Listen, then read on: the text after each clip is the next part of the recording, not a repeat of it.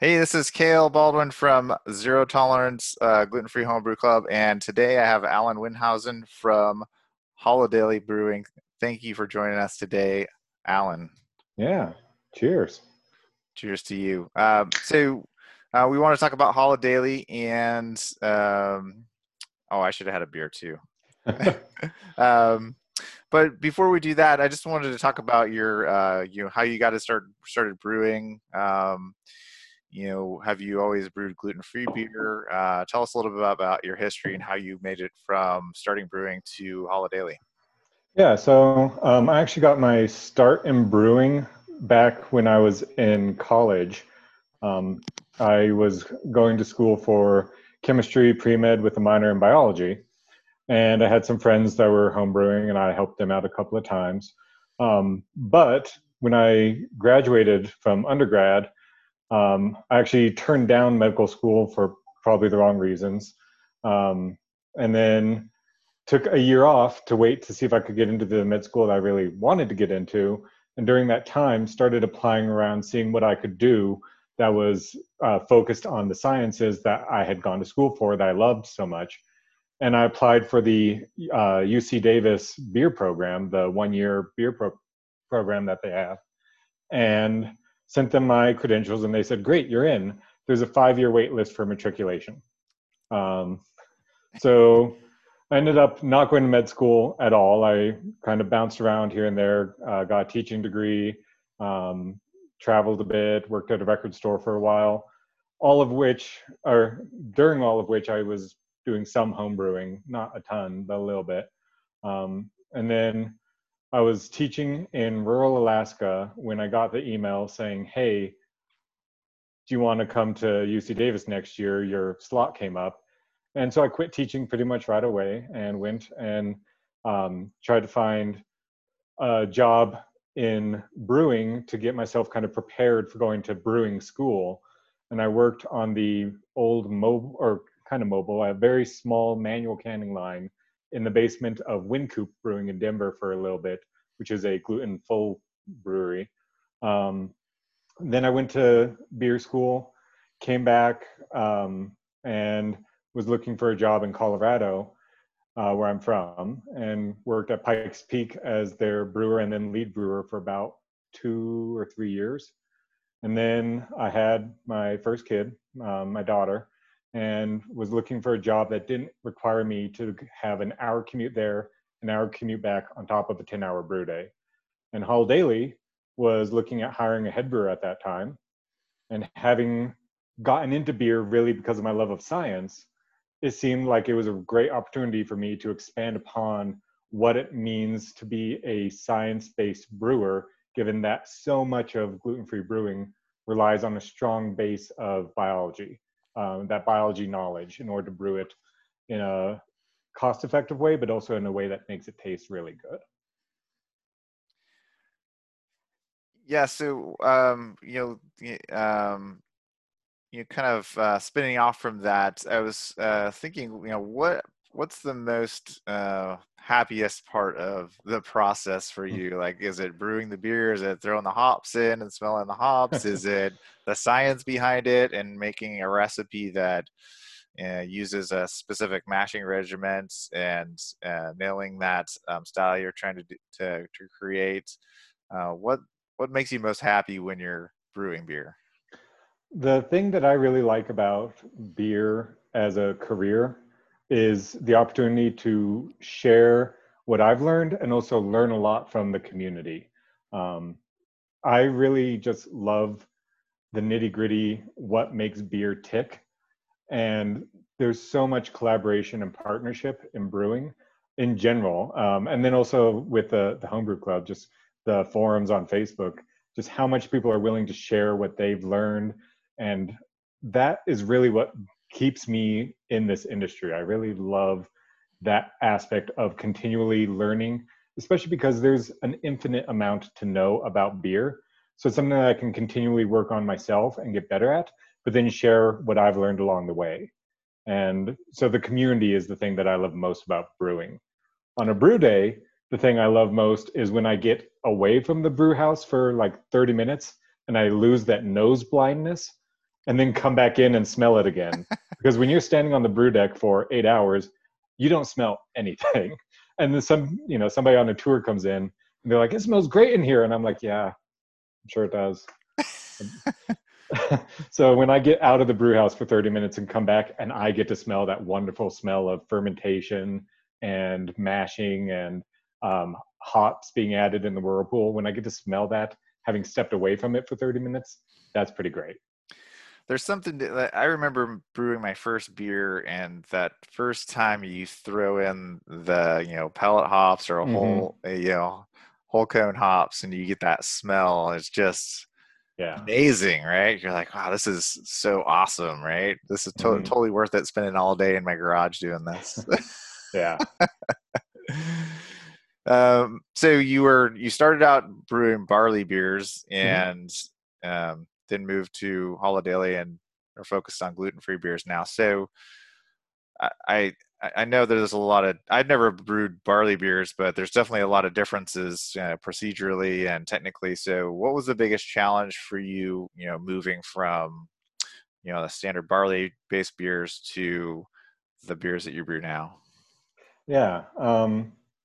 For all of us on the production side of Holodaily, there's 5 of us that work production, making the beer, 4 full-time and 1 part-time canner.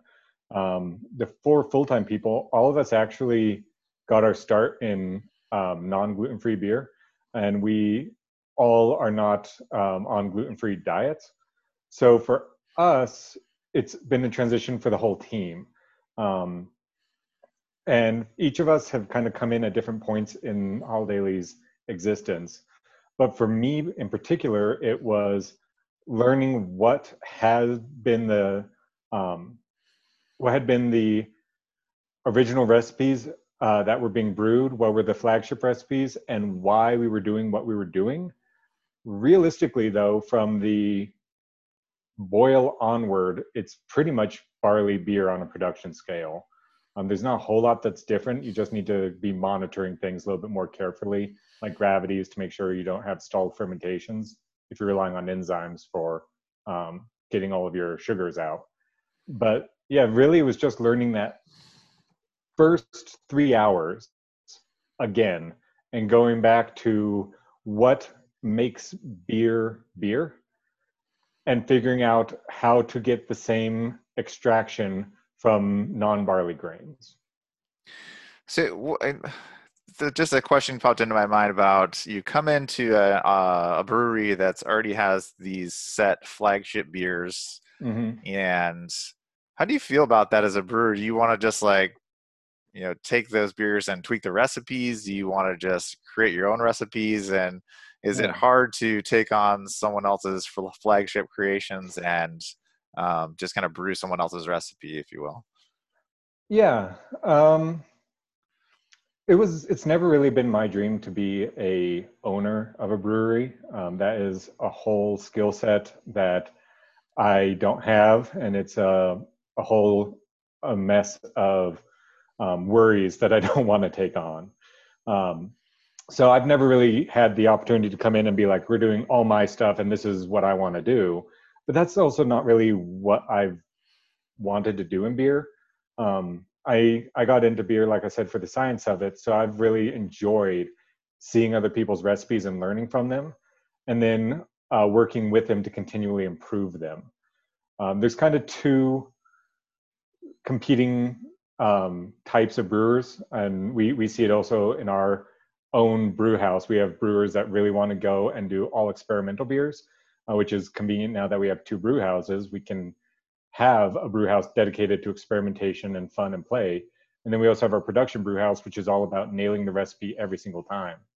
And that's really the harder thing to do, um, which isn't to say that it isn't hard to craft a recipe and nail it the first time, but making sure that the consistency is there so that if you have a can of favorite blonde from 1 month to the next month to a year later, it's still favorite blonde. That's really hard to do because you're dealing with expectations that aren't there if you're coming up with a new recipe just from whole cloth each time. But in either case, you're trying to constantly improve your process. regardless of if you're doing all experimentals or if you're trying to nail flagships. You're constantly trying to make the beer better, not only for the customer, but also for yourself. And so with each of our experimental batches, that's always a really fun thing to do, is to sit down and be like, okay, what have we learned and how can we make the next beer something completely different but better? Like we recently did our first true Radler, where we actually brewed a beer. It was a collaboration with a brewery in Phoenix, um, Walter Station Brewing Company, where they were like, hey, we really like Kveik yeasts, and they give these great orange, grapefruity aromas. And grapefruit is one of the flagship crops of Arizona. So we got a whole bunch of grapefruits from Arizona and did a Kveik ale or quick ale or a Kveik, whatever you want to say. But that kind of 2 or 3 day fermentation, which we had never done before. And it was a lot of fun to experiment with that. But we took what we had learned by doing other fruit beers and applied it to making a Radler with this. And it came out great. We did 7 barrels of it. We got, I think, 13 kegs off of it. And it was gone within a couple months, even with quarantine. People came and just grabbed crowlers of it to go. So that's a lot of fun, but also just continually improving so that Fat Randy's is better from year to year to year, and making sure that it's still recognizable as Fat Randy's, but it's always tasting as the best possible version of it. That's also something that's important to us as well. So I like them both. Yeah, that Quebec is interesting. It's like the ultimate in speed brewing, right? Mm-hmm. I brewed a beer and it was done in 2.5 days, and Yeah, you keg it, probably be drinking it in, a week and a half, right? That's amazing. yeah, Yeah. yeah. We still, since we added 100 and 164 pounds of grapefruit puree into the fermenter, it kind of kicked back off again. So instead of being a 2 day beer, it was a 6 day beer. But yeah, it's a really fast yeast. Yeah. It's pretty Yeah. cool. So I saw last year that you joined the Basics of Brewing Quality Workshop for the Brewers Mm-hmm. Association, and so it sounds like you also have history in teaching. And tell us about that workshop and um, how teaching plays into your role as your position in the lead brewer and as a part of the Brewers Association. Yeah. Um, that kind of grew out of a role that I have with the Colorado Brewers Guild as well. With the Colorado Brewers Guild, I sit on their technical and education subcommittee.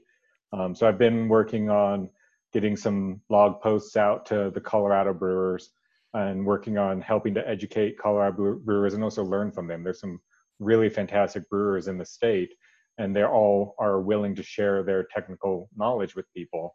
So from that, I ended up getting the job at the Brewers Association.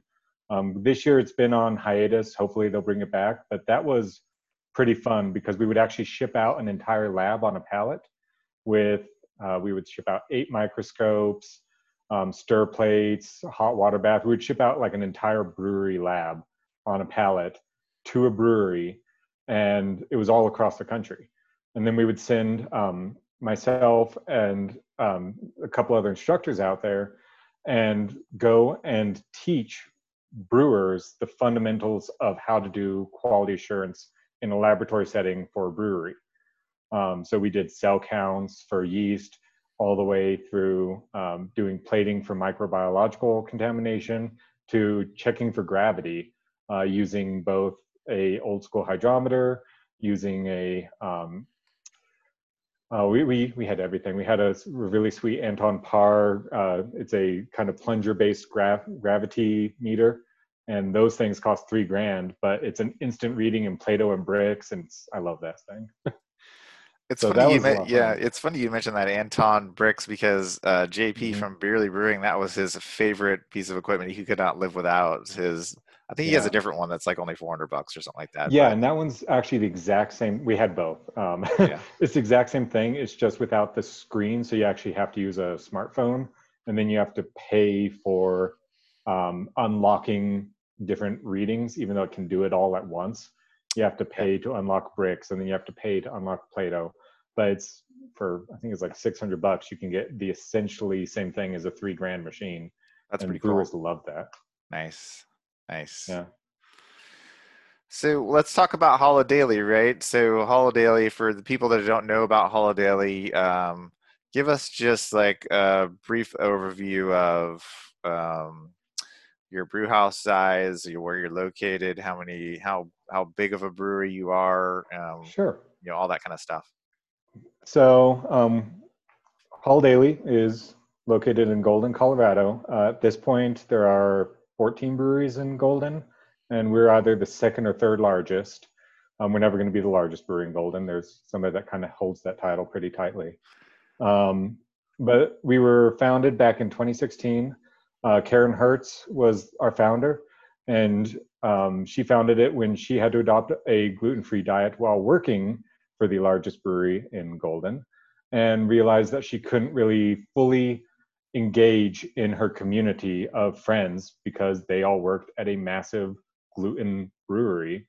And in Colorado, after skiing, you have a beer. When you're tailgating, you have a beer. She didn't want to be the person out there doing shots of whiskey at a tailgate. So she was like, I need to find a gluten-free beer.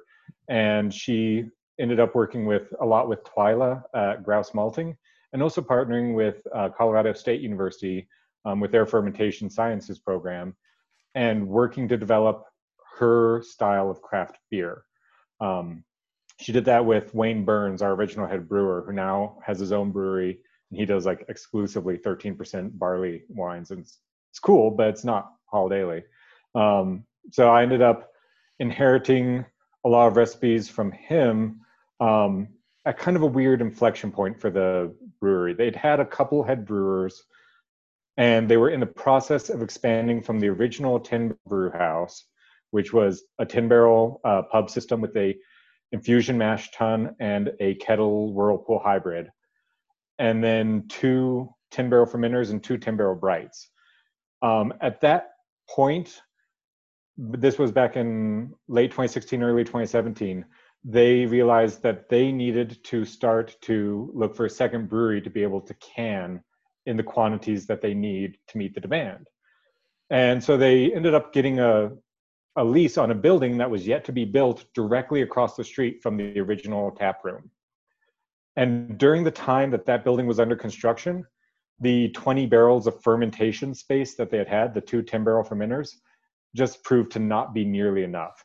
So they kept adding 20 barrel fermenters to the original brew house and just cramming them into the tap room space. And they ended up getting 8 20 barrel fermenters and 2 20 barrel brights on top of the two 10 barrel fermenters and brights that they had. And it was just packed full in there. And on that 10 barrel system, it was a brew day every single day. There was like one break every 9 days or so to can an entire batch of beer. And it was pretty crazy. I came on right at the end of that, and right before all of the tanks got delivered for a new production facility. And that one's pretty cool because it's the second mash press filter in the state, third if you include some from Coors back in the 60s. But we're the second craft mash press filter in the state. And we also have now 10 60 barrel fermenters and two 60 barrel bright tanks. And we have room to get another 10 tanks as well. So we have a lot of room to expand, but we've already gone to, what is that, 30 times bigger than we were originally. So yeah, it's grown a bit. Definitely seems like, so I'm out in Seattle and I've been to Ghostfish Brewing a number of times, and over the past 4 years since I've been going to Ghostfish, it seemed like every 6 months that I would go there, there was some other big, huge piece of Mhm. equipment, because you can see in the tap room, you can see into the brewery there. Yeah. And I know from hosting meetings occasionally at Ghostfish, there's not a lot of space to put anything else in, right? So Yeah. I I think it speaks to you, and it sounds like the same thing with Holodaily, that you guys, that sounds like, I don't know if that's a massive amount of growth, or if it's typical for a brewery to grow that fast, that No. quickly. Is No. that pretty unusual? Yeah. Yeah. So it speaks to like the beers that you guys are brewing as well as the market in the state of Colorado and beyond for this product, right? Hmm. Oh, definitely. So you just mentioned something that's fascinating to me. You said you had a mash press, right? So Hmm. that, and I did a little bit of reading up on the mash presses, and it sounds like it's not something any other gluten-free brewery has. And so tell us a little bit about this mash press system. How does it work? Do you see large increases in efficiency from this new system? Is it like life changing? You could never go back to a standard mash tun. Wow, how does that whole mash press work when it comes to gluten-free brewing? Yeah. So the big difference in a mash press filter versus a traditional pub system or a German style lauter system is on those more traditional systems. What you're relying on is a kind of loose cracking of the grain, regardless of what grain it is. You're relying on that grain to just kind of be cracked open and the husk to be intact. And then you can use, if you're talking about infusion tun, you have the tun where you add the grain and the water, and then you kind of let it sit for a bit, and then you do a Vorlauf, and the husk ends up being kind of at the bottom. And that layer of husks, or if you use rice hulls as well, it's the same idea. But you're using that as a filter to filter out some of the proteins and some of the other things that, and also the grain itself that you don't want to actually be in the beer. And for our original system, that's what we have is a British style infusion mash tun. We did get a custom grate. Colorado State helped us to figure out what kind of gaps we need on there to be more efficient for our grains. But it's essentially the same thing. It's a false bottom. And I know that's a big thing on the homebrew side is figuring out what micron screen and how can you source it to be stainless steel Yes. for the grain father or whatever. And so getting a bead on that is important. And we contracted that out to CSU to help us do that for our original system. But we were still relying on the grain to be the filter. On a German style lauter tun is the same thing. You can go a little bit finer with the grain because you're relying on a much more shallow grain bed. So you don't need to have quite as much of a layer of filtration to hold back all of that crud, the Überteig and all these other fun German words. You don't need to rely on as thick of a filter bed.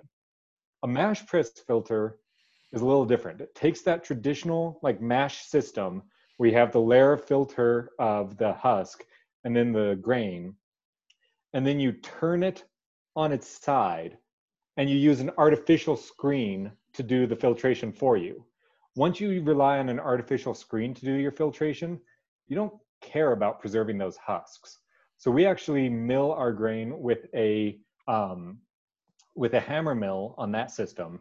And a hammer mill is completely different from a roller mill. In a roller mill, you're just using two rollers and the grain goes down between it and it breaks open. On a hammer mill, you have an inlet or an infeed where the grain comes in, and then you have these hammers. They actually are really just like 4-inch long pieces of metal, and you have them hooked to a central axle. And I think our system has uh, 12 or 16 of these blades essentially hooked onto a central axle, and it spins at multi-thousand RPM and just powderizes the grain. It flings it out against a screen, and that screen size determines what's able to make it into your grist. And so we had to kind of find a compromised screen size for our buckwheat and our millet. But once we had that, we just basically hit go and it turns it to a very coarse flour. We mix that with water to create a slurry rather than a traditional mash like oatmeal thickness. This is a slurry. And that slurry is pumped into these chambers. And instead of being a single mash, it's 42 slices. We have 42 screens. It gets pumped in there. And on one side is that filter screen. And then the other side is an air bladder. And the air bladder's the press, the filter screen's the filter. So it's a mash press filter. And the filter screen is like a very thick trampoline cloth material. So there's no real risk of any grain getting through there. I mean, even when you're brewing barley on a mash press filter, you still turn the grain to this coarse powder. So it's a slurry that you just need to basically create a sieve to hold back the slurry. And so it's really good at getting every last drop out, particularly because you squeeze it. I'm used to, when you have spent grain, it being pretty wet. It's still being about 15 to 20% moisture. We squeeze every last drop out. And so we end up getting, I think, like 4 or 5% moisture, which is about what you would expect from a malt. Um, so yeah, and because we're squeezing every last drop out, and because we're grinding the grain to a much finer powder, we actually are able to get more from the grain. And the grind is really important to that. So in terms of kind of extract per pound, we get close to 15 to 20% more from our grain. So I was always told not to squeeze the bag, and now you're telling everyone that you're squeezing the bag, right? So, Yeah. uh, so do you talk to us about astringency and I know a lot of the common folklore or you know you go to Mhm. the forums for brewing beer and they say if you're BIAB don't squeeze the bag, you're gonna create these astringent flavors and bad flavors in your beer. Do you find that to be the case, or do you find that to just be a total myth? So I think I was asked this, we had talked about this yesterday, and I kind of went back and thought about it some more. With this particular system, the company that designed it, Mura, went and when they were doing the original designs back in the 60s, that was a big concern. And that was a concern that I had when I first heard about this system as well. Um, they have the experimental data to show that that's not the case. And I was struggling yesterday to think about why that might be the case. Because it does make sense. If you squeeze the bag and you get every last drop out of it, you're going to have difficulty with astringency. I was thinking about it though, and that comes from the fact that you do not want the very last runnings of your beer. The general rule is if you're doing it on a standard gravity and your last runnings of wort are around 2 to 3%, that's where you want to, or sorry, 2 to 3 degrees Plato. That's where you want to stop. Um, you don't really want to get down to the 1 Plato range because that's when you start to have the water be dilute enough that is pulling the astringent qualities from the husks. When there's a lot of sugar in the wort, you tend not to get the same ability of the water to extract those astringent characters.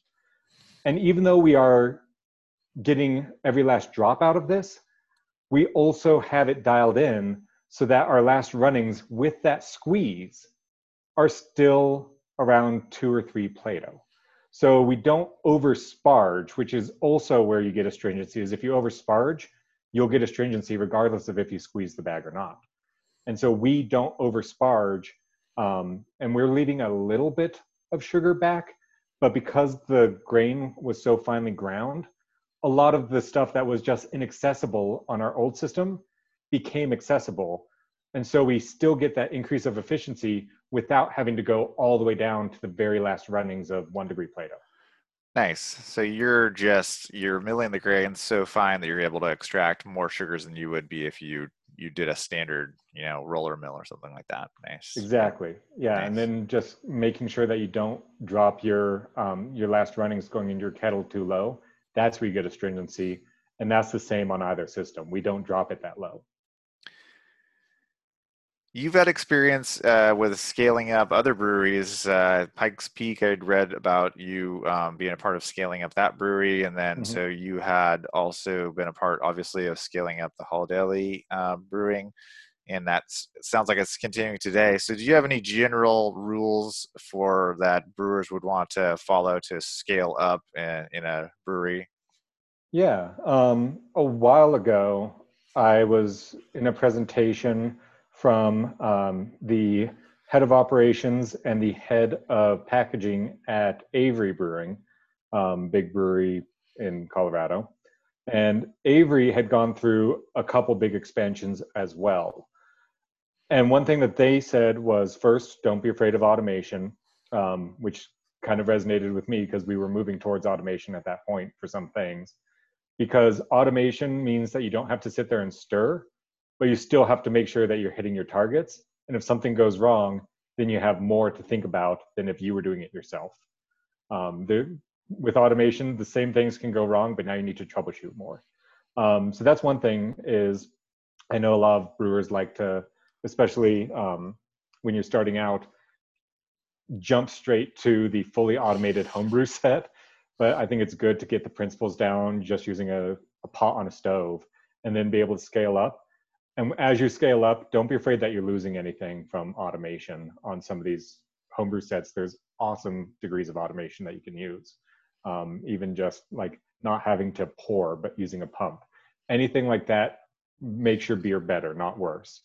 But then also when you're scaling up a recipe from 5 gallons to 15 gallons, or from 15 gallons to a barrel, or from 10 barrels to 30 barrels, the key is you're going to get better extraction as you scale up, particularly from your dark grains.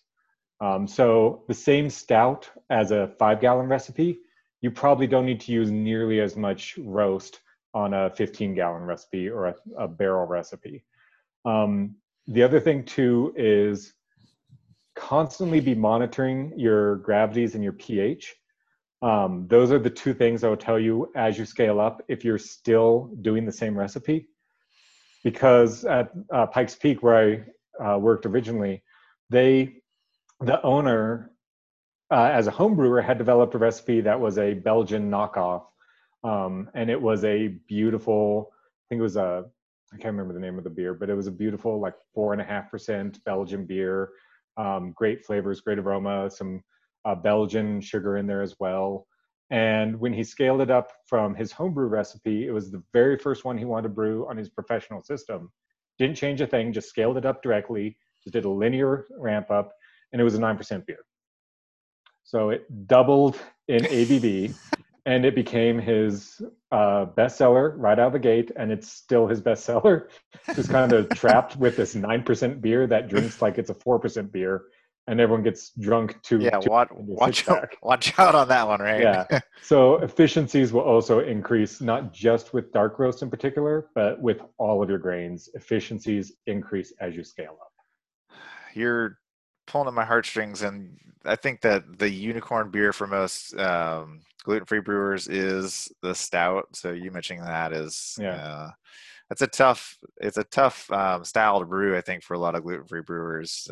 It's just hard to get that color. It's hard to get that body and that mouthfeel that if you've ever had something that's a gluten beer, it's hard to match that, right? Yeah. And actually, I was talking with one of our other brewers, Connor, and I asked him, is there any advice you would like to give?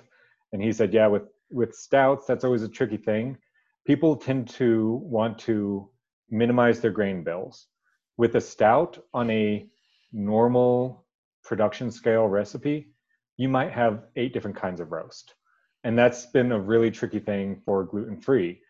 But now that there's caramel roasts out there from Grouse, now that there's biscuit from Eckhart, you can layer these roasts to get that really full stout flavor.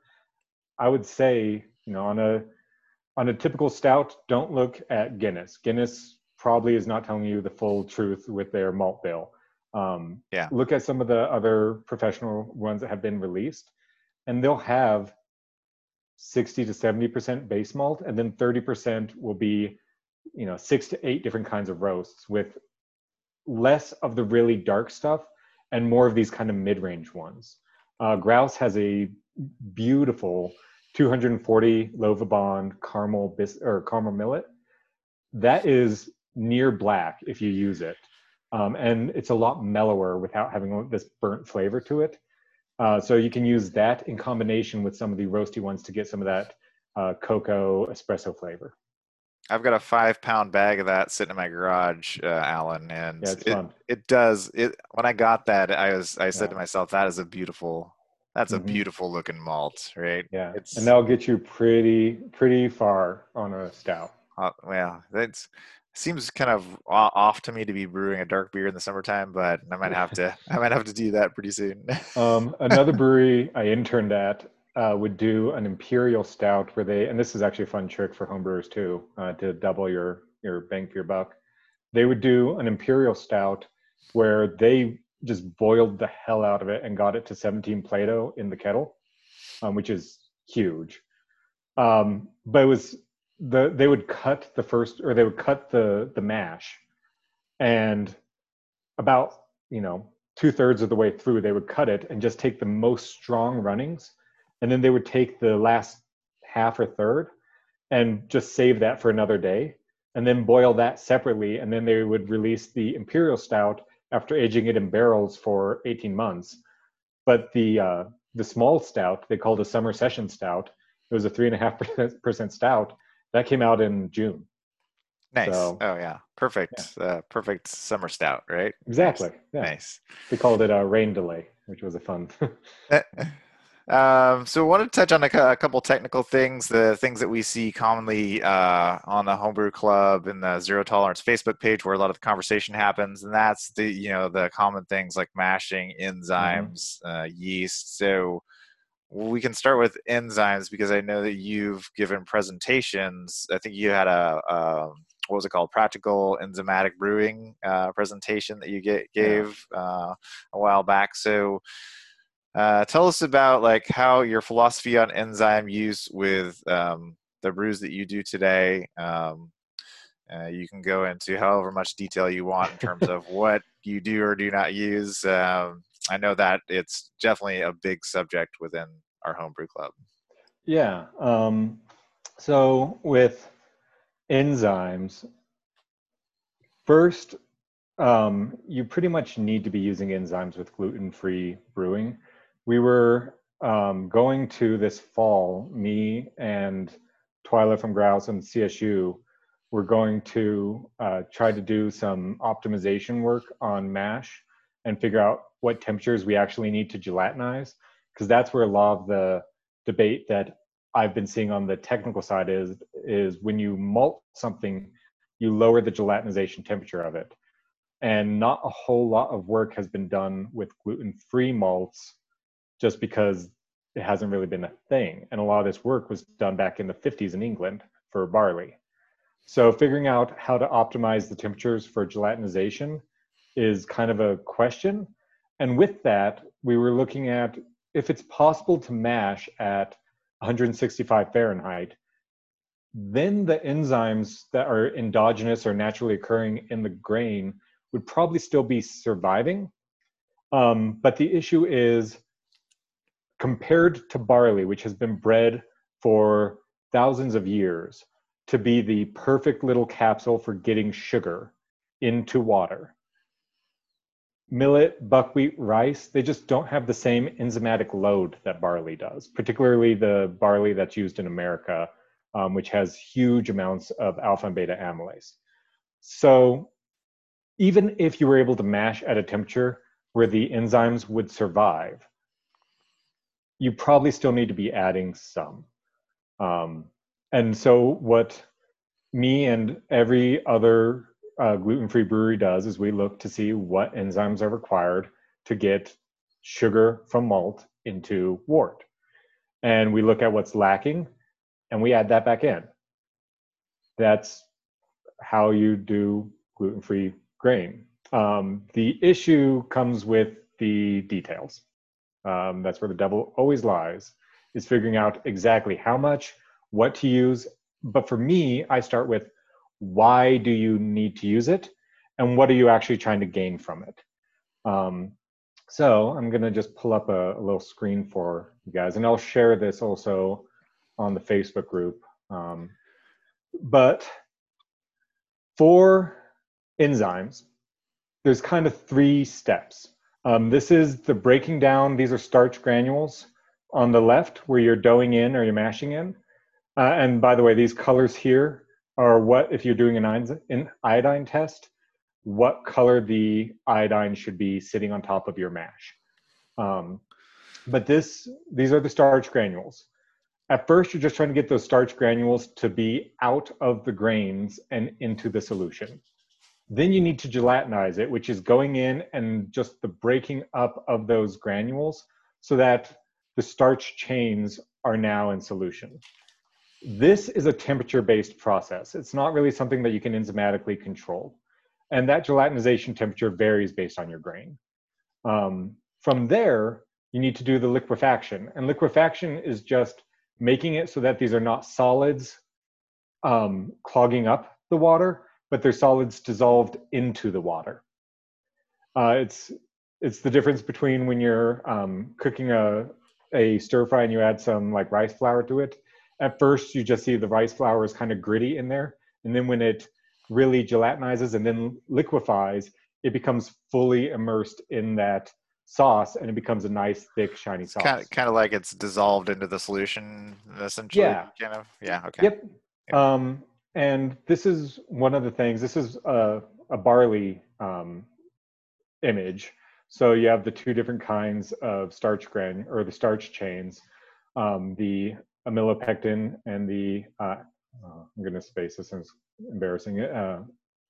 Amylose and the amylopectin. I think that's it. Correct me if I'm wrong in the comments. Yeah, we're gonna totally Google that after this is Yeah. over.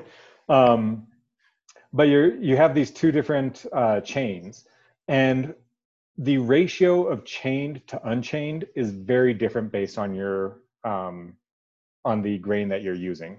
And that's one reason that we actually stick with millet and buckwheat, is because we feel like we've gotten a really good handle on how to do the second step of liquefaction with those grains. I know rice has some trickier things to it. And so we just partially with our proximity to grouse being an hour and a half away, we've kind of stuck with this, even though we do want to experiment more and just figure out what the limits of gluten-free brewing are. Yeah, this liquefaction is enzymatic, and that's where you have the alpha amylase, and then the some of the other larger ones coming in, like the limit dextrinase, even though it's not really all that active in endogenous barley, you can add pilulinase and start to get some of these chains to break right at the branch points. So then when you add more alpha amylase, you can start to break it down finer and not have so many of these limit dextrins at the end.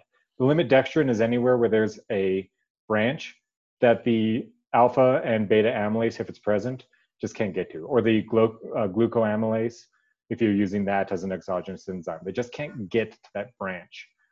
And that's where a lot of the body comes from, is having all these branch points that the enzymes can't get to. Then you have these kind of thick sugars that make it all the way through the beer. The saccharification is the final step, and that's also enzymatic. And that's where you're mainly relying on the amylases to break it down. So that's kind of an overview of what you're trying to do with enzymes in a mash. And then the question is, what exactly do you need in order to get there? And for the saccharification, you need amylase, beta amylase, if you can get it. You can get beta amylase, but it's actually commercial beta amylase is derived from barley. So probably not the best idea for gluten-free beer. But you can also get fungal alpha amylase, which is basically beta amylase. It doesn't function like alpha amylase. It functions like beta amylase. And that's where you get some maltose chains coming in. But even if you're using glucoamylase or something like that, because it's kind of random, you're still going to have some glucose in there. But regardless of if you have glucose or maltose, if you have maltose, great, the yeast will eat it. If you have too much glucose, then you might have the yeast eat all of the glucose and none of the maltose. And that's where you can get stalled fermentations. I think that's actually where some of the stalled fermentations I see on the forums come in, is using glucoamylase and having too much glucose and then just some maltose that was left behind that it couldn't fully clean up. The yeast will stop eating after it has a certain amount of glucose, and it's about 25% of the solution. If it's glucose, it won't eat maltose. It's called Interesting. glucose suppression. So anyway, that's one kind of side of it. Another side, let me switch to a different screen. The other side is there's a lot of talk currently about Ondea Pro. And I think that that has a lot of application in unlocking some of the things you need from rice in particular, but also other grains that we haven't necessarily tried fully because they haven't been able to be fully processed by the, I hesitate to say traditional gluten-free process because it's 15, 20 years old. But because Ondea Pro wasn't really on the scene as a solution, we haven't really looked at some other grains that might be able to be unlocked by Ondea Pro. The problem with Ondea Pro is this is a barley kernel. These are all, sorry, let me stop using my mouse. These are all of the enzymes that are released as a barley kernel is malting. And one of the things that's not really mentioned on this particular slide is limit dextranase, which is one of those ones that goes in and breaks up the branches. The problem with Ondea Pro for me on the commercial scale is it contains all of these enzymes here in the middle. And that's really a Mack truck when I'm looking for a scalpel. Yeah. And so I think a lot of this work has actually been done by the Zero Tolerance group, is going in and seeing what do we actually need. And it sounds like really you need polulinase, which is the exogenous version of limit dextranase. They're the same enzyme, it's just depending on the source. If it's from barley, it's called limit dextranase. If it's from any other source, it's pretty much called polulinase. You can get that by itself. And so that's where I think some of the work needs to be done, particularly on the commercial side, because Ondea Pro is very expensive. And it's expensive because it does a great job of fully mimicking the malting process for raw grains. Yeah, because the whole purpose of the existence of Ondea Pro, isn't it, for brewers using unmalted barley and basically supplying all those enzymes that you would have gotten in the malting process without going through that whole process, right? Yes. Yeah. And one of the big ones in there is protease. And gluten-free brewers already have enough issue with body and head retention, and you need proteins for that. That using Ondea Pro, having that protease, it seems like you might be gaining one thing, but you might be losing another. And so that's where you can have that issue. But it also contains the things that put those proteins into solution. So it's really, you're on a knife's edge of, am I letting it sit on the enzyme long enough to get those proteins in solution to have the body and head retention? Or if I go 5, 10, 20 minutes longer, do I all of a sudden have a very thin beer with no head?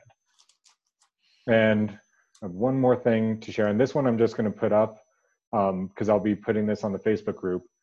This is pretty much all of the enzymes that you can get exogenously, commercially or otherwise. And Ondea Pro is a mixture of most of these. You can also get other ones. You can find ones that are called like solubilase enzymes, and they might be a mixture of various like beta glucanase and proteases and xylanases. So when you order an exogenous enzyme, you might be getting a pure enzyme or a blend. And particularly enzymes that were developed back 20, 30, 40 years ago, those are going to be, hey, we got this enzyme from this fungus or bacteria. It's probably a blend, but it does a really good job of mimicking alpha amylase. So it might be sold as an alpha amylase, even though it's technically a blend.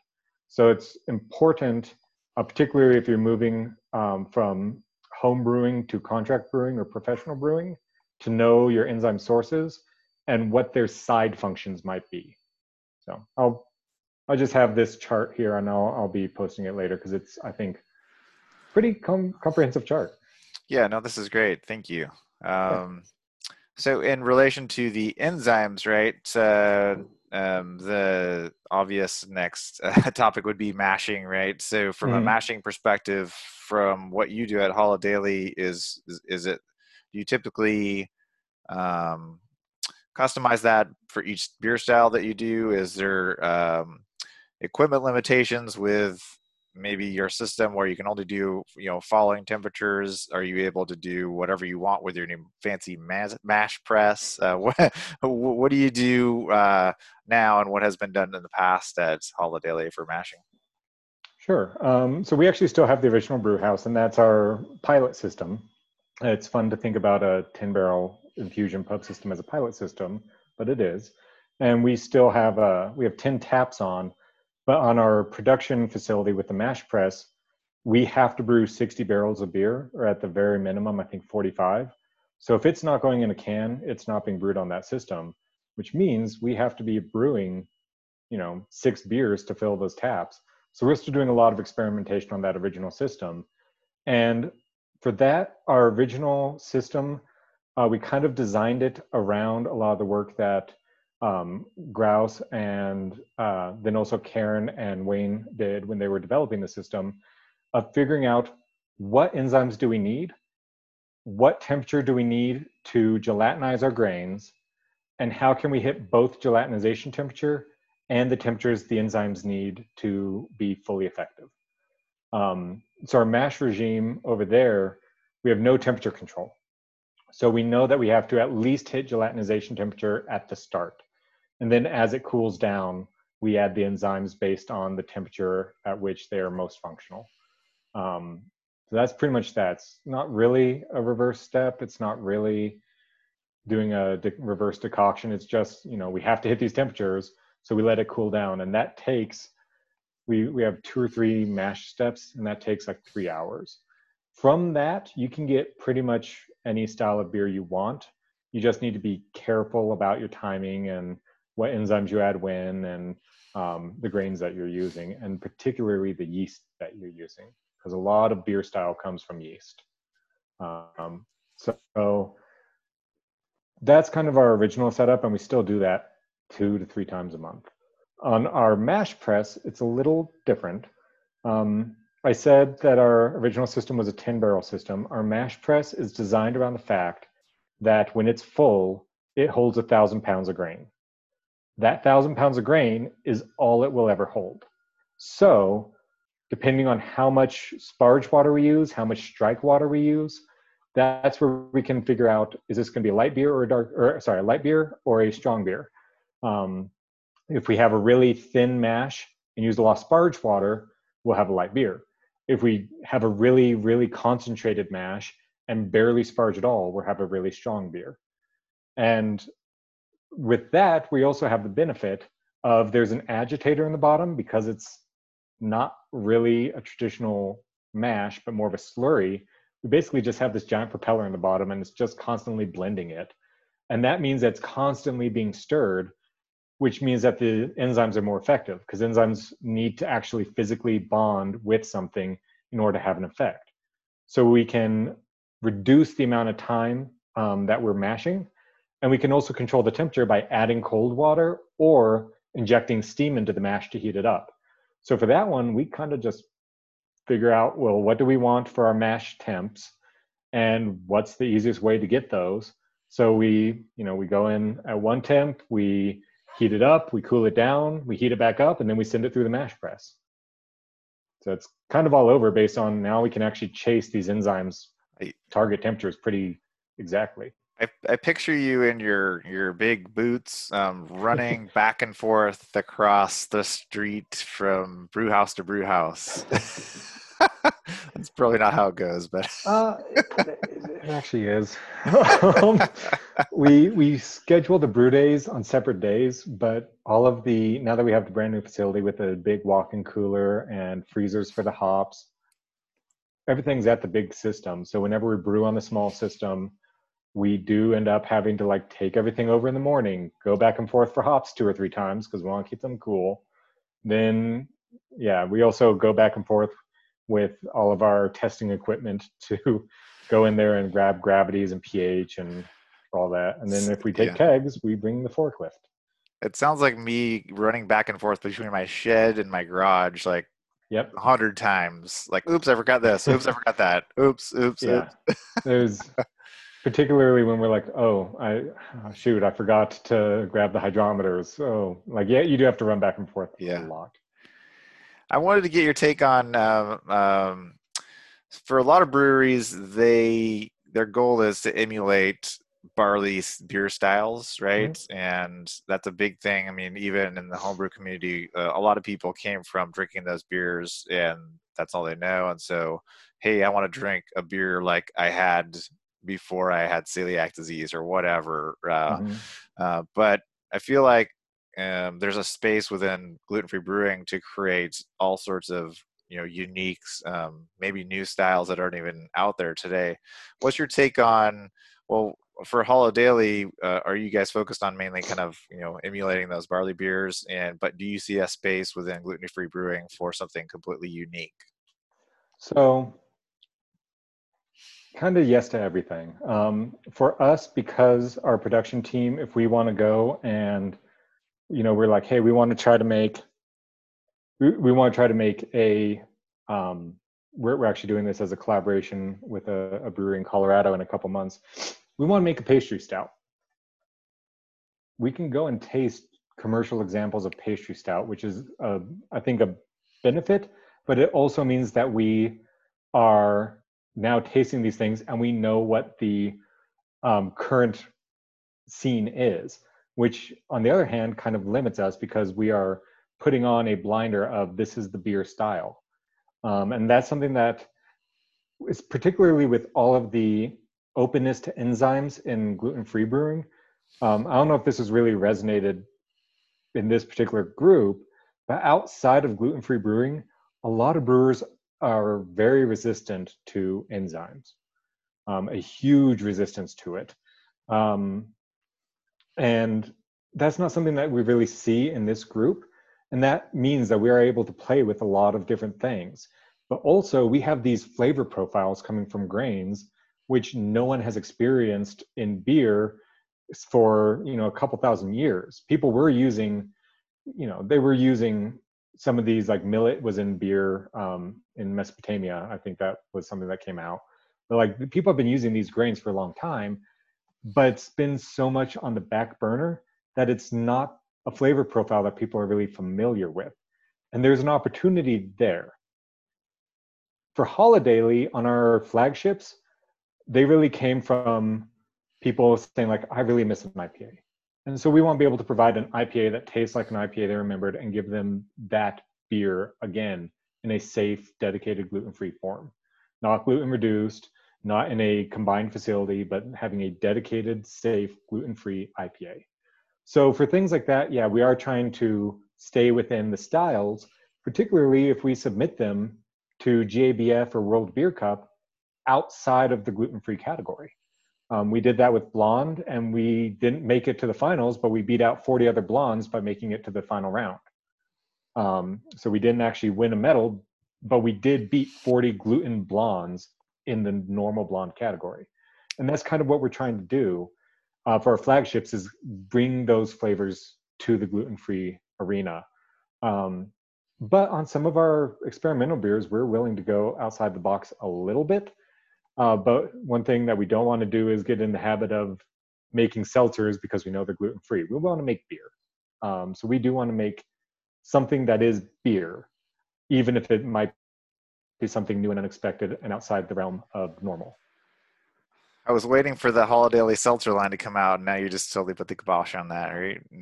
Uh, I feel like I am authorized to say that is not something that we really want to go down the rabbit hole of. So we've got a little bit over. So I just had one last question for you before we let you go. So for since we're a homebrew club at heart, right? Mm-hmm. Just want to get your take on if you have any advice for the gluten-free home brewer out there in the Zero Tolerance Club when it comes to brewing a great gluten-free beer. What advice would you have for a home brewer that's either starting out and has never done a beer at all, or is all grain and maybe looking to move into contract brewing or something like that. Yeah. Well, I also asked Connor about this when I was brewing with him today. And I think one thing that particularly Zero Tolerance has going for it is the dedication of its members to making their beer and making it safe. I mean, you have people all over the world doing their own malting, for God's sake, you know? They're going around and making sure that they can do what to make the beer that they want as safe as possible. And when you're going really from scratch, when you're starting out as a home brewer in general, it's helpful, and this was Connor's advice, to go bold. There's a tendency to be like, okay, I really want to start and make a cream ale or a Vienna lager or something like that. Start with an IPA. Start with doing these big flavors. Maybe do a fruit beer to start. Add a lot of coriander, do a Belgian. Add a lot of orange peel. Because when you go bold, it makes your beer, like for your very first batch, it makes it something that you're willing to drink because it doesn't necessarily enhance all of the off flavors. I know my very first beer, I ended up doing a Belgian, and it was pretty rough. My first homebrew attempt was pretty rough. And so I had to add a ton of orange peel and a ton of coriander, and I had to go on a Facebook group to figure out what to add. Or actually, back then it was probably like some weird sketchy website, not Facebook. But yeah, if you go bold, you can cover up a lot of sins, and then start to refine your process, figure out what works best for you, and refine it down to some of those really clean beers, because a Pilsner is super hard to make. Even on a professional scale, it's near impossible, even with barley, to make a really good Pilsner, because it just blares any imperfection. It's just right out there in front. So having those bold flavors helps. But also be really, really willing to pivot. We do this all the time. We brew a beer and we're like, okay, we didn't get anywhere near the extraction we wanted from that, so it's not going to be an 8% beer. So we're going to end up adding a lot of fruit, and this is going to be a session summer beer for us. You know, being able to just, when something doesn't go right, don't hold your recipe too precious, but learn from that mistake and be better next time, and make your beer that you have sitting in your fermenter as good as possible while you have it. And if you end up having to dump it, it's a lot easier to dump at that scale, but still it's very heartbreaking. And the last thing is just a quote from Dr.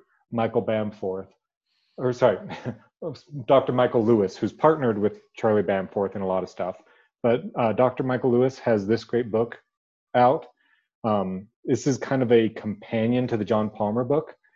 This is super in-depth. This is what it means to be making beer on a very granular chemistry microbiology scale. It means it's super dry, but it's a great resource for learning the entire process, particularly if you're trying to go from malting your own grain to a beer. And kind of a companion to that is a Charlie Bamforth beer. This one's probably a little expensive, but I needed it for my class. This is Charlie Bamforth Beer Quality Perspective book. And the thing that makes this one so helpful is if you encounter a problem, it has fishbone charts of, this is for beer clarity. This has a fishbone chart of where along this process might I have an issue. You can see some things that we were looking at doing. But anyway, so those are two books that kind of give you a full view of brewing, from all the way from harvesting the grain and hops to your glass. And Michael Lewis has a quote: "Think broadly and widely when problem solving. Throw the entire breadth of knowledge up on the board, all of brewing." Because if you have a problem with head retention, make sure first that your glass is clean and not soapy. Like, make sure that you have the entire breadth of knowledge up there. Knock off the things that are the first easy to eliminate issues, and then narrow down on what do I actually need to either do differently, or do I need different equipment, or do I need to change a process. But having that entire breadth of knowledge will mean that you're not going down a rabbit hole of trying to get all the protein into the glass when you just needed to clean your glass better. That And that's reminds a me. true experience, by the way. That I did reminds have me to of. change. That reminds me of the your internet's not working. Make sure your router's plugged in, right? Yeah. Exactly. Yeah. Yeah, yeah. I definitely can see, especially for new brewers, myself included, when something would go wrong in a brew day, it's easy to get panicked and just not know what to do, right? And that can Mhm. happen at the start of the brew. It could happen when gravity is way too low. You're like, oh, what am I going to do? Yeah. And you get these gravity up. All sorts of things can go horribly wrong. There's definitely a lot of moments where you just have to relax. The old Charlie Mhm. Papazian, relax, don't worry, have a home brew, right? So Yeah. And that's a big thing is when I say master the pivot, it's beer. It's all beer. You should be enjoying it. If you're so concerned about making this recipe perfect and something goes wrong, you still have beer. That's pretty exactly. awesome. Yeah, yeah. Well, thank you so much for joining us today, Alan. We really appreciate you taking the time to do this, Hmm. and we hope to see more of Holidaily in the future. I'm sure you all have a bunch of delicious beers that are coming out pretty soon, and distribution is probably going to be expanding. Right now, you're just available in Colorado and Arizona, I believe. Is that correct? Yep. In Arizona, we're in Tucson, Flagstaff, and Phoenix, and in Colorado, we're border to border. Great. Thank you so much. And I just want everyone to remember out there, no barley, no wheat, no rye, no problem. Thank you for this. It's been a lot of fun.